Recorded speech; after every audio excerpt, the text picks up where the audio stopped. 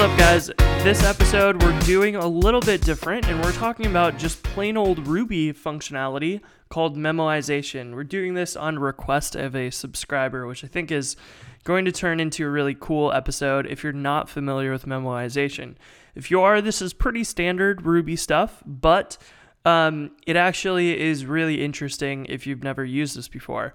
So what we're going to talk about is just this really simple example here, where you have a model or a class or whatever, and it does some sort of calculation. So for example, in our mailboxer code, we have a name for the user, and every single time that you call this name method, it has to create a new string in memory and then insert the ID into it and then finally return that. So this is pretty easy, but it actually has to generate this name every single time that you call this method. This is really fast, so this is not going to provide a performance benefit for us to memoize this, but this is an example of one of those times where you are doing a calculation that you could actually save for later so that it would be faster. So let's take a look at what this would look like with a memoized version of it.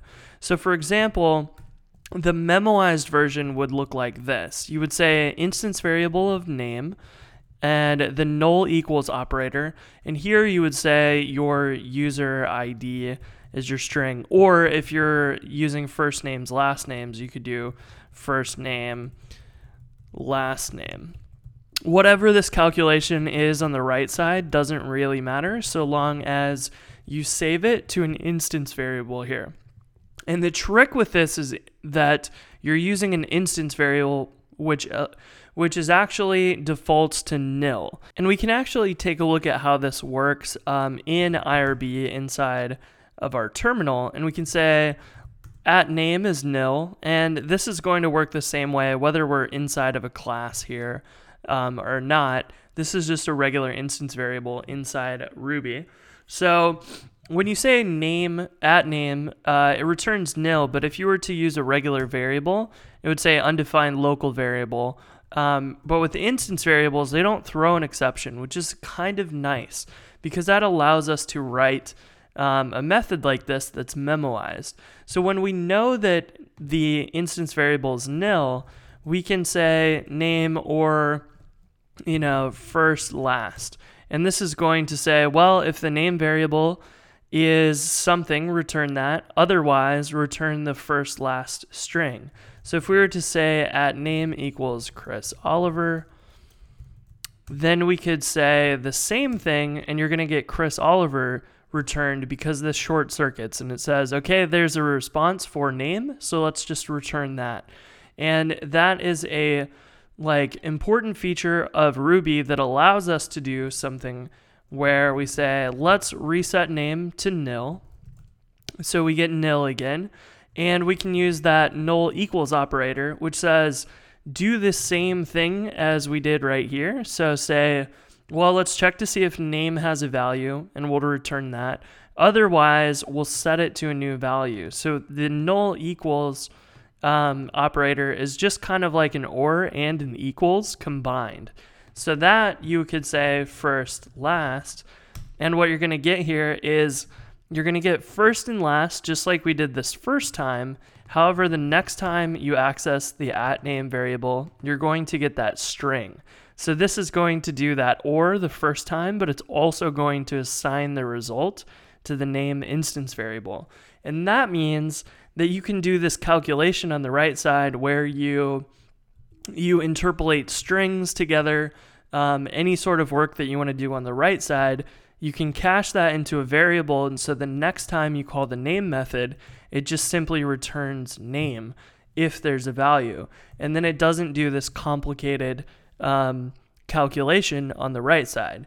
Now for a name, this is kind of whatever. This is very, very fast to interpolate strings, but you will save a little bit of time because Ruby doesn't have to go look up those variables every time, then insert them into a string and then save that and return it. And so that's an introduction into memoization and how it works. You'll see that anytime that you use or you see an instance variable and the null equals operator. This is probably the only time you're going to see the null equals operator in most cases. Sometimes you'll see this is useful if you're trying to look up a record or create a new one if that original one didn't exist, that type of thing. But most of the time with an instance variable, you're going to see this used for memoization. So where is this actually useful though? So let's say you have a method called spammer ?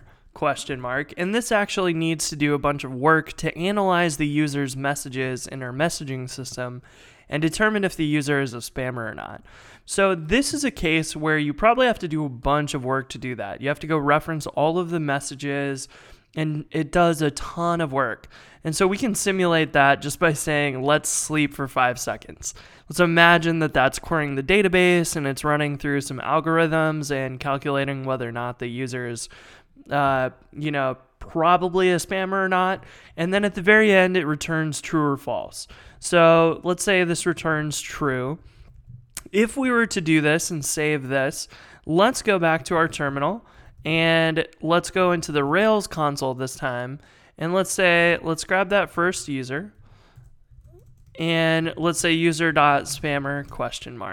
And you'll notice that this takes a really long time because we have to wait for 5 seconds before it returns true.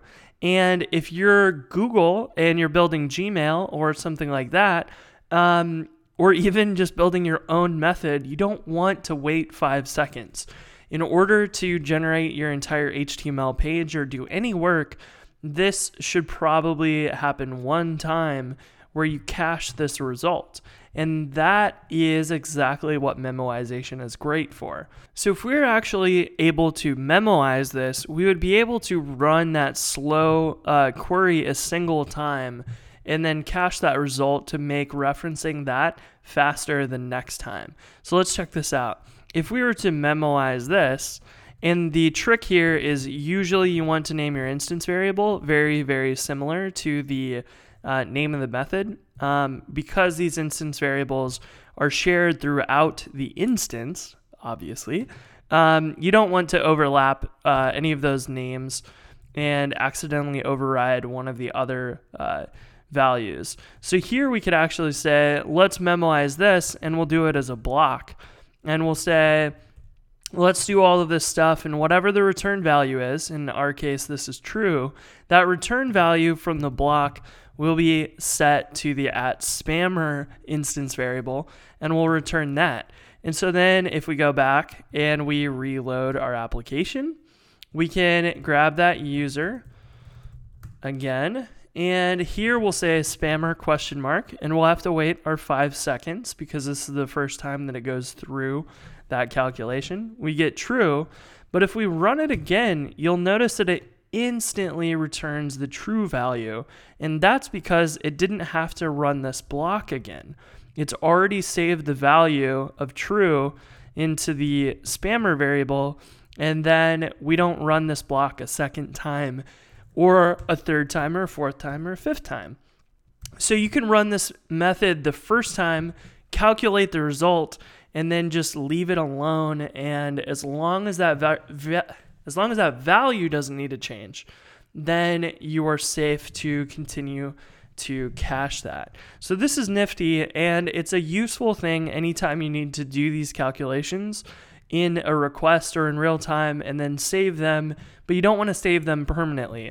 If you actually wanted to save this, you would probably save this to the database, but in this case, there's a lot of situations where you just want to cache that variable. So another example of this that you'll probably be familiar with is anytime that you want to connect to a third-party API. So for example, if we went to the Twitter gem, let's look that up, and let's take a look at the code for setting up the Twitter client.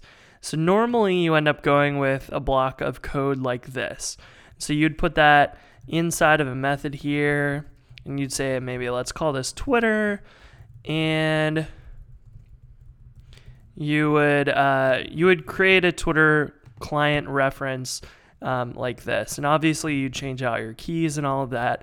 But every single time that you would want to reference the Twitter client, which might be a bunch of times from the user, you actually have to instantiate a new Twitter client. So this is fine, but it actually has to do some work to set this up. You have to look up your keys.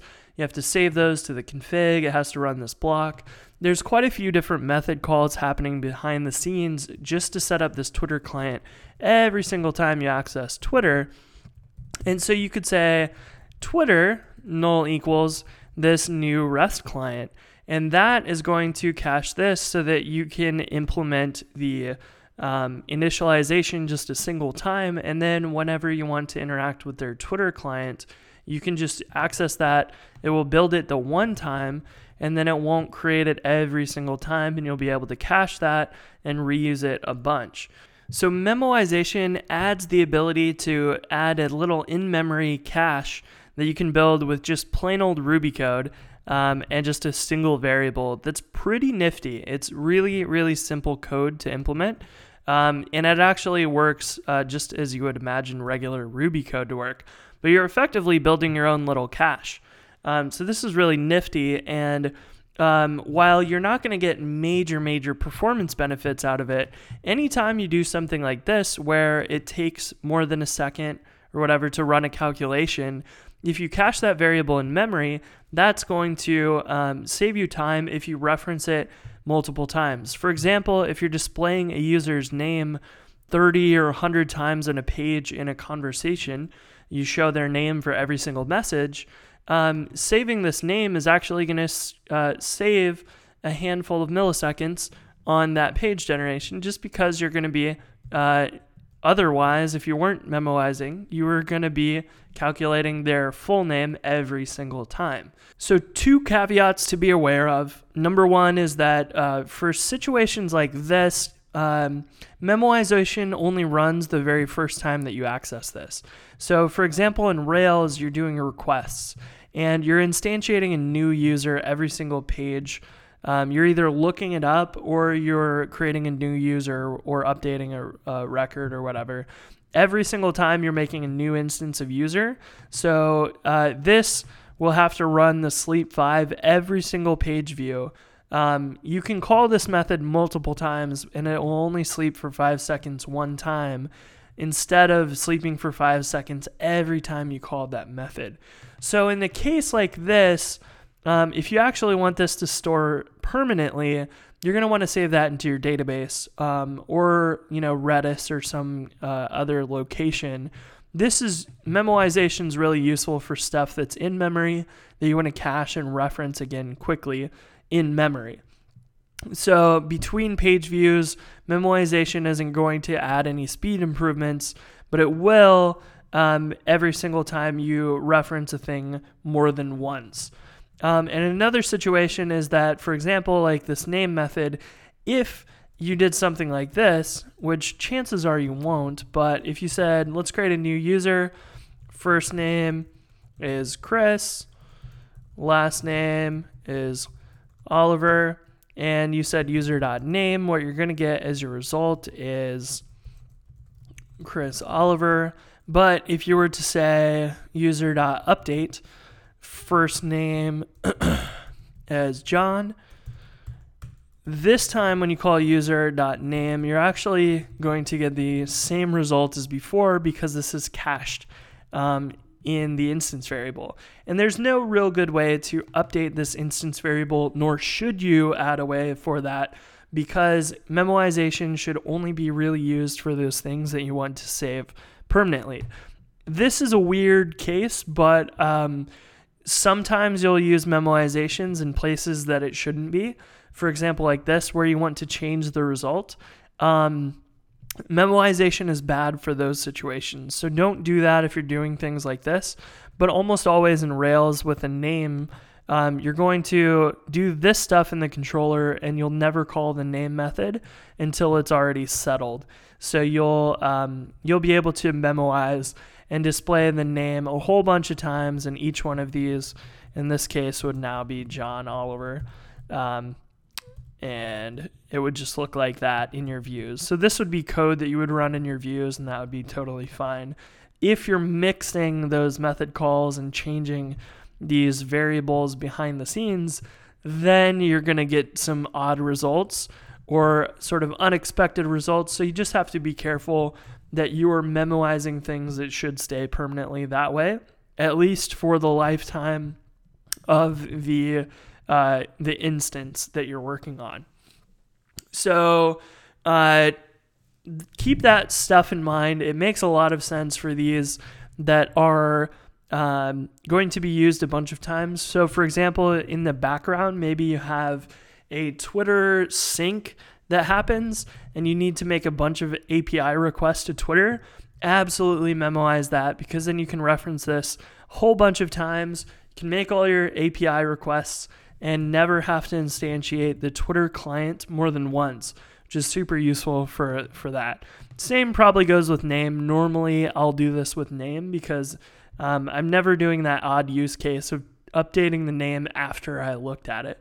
So that is an introduction to memoization. Be aware of the caveats. It can occasionally cause some weird results if you're doing it wrong and you want things to change.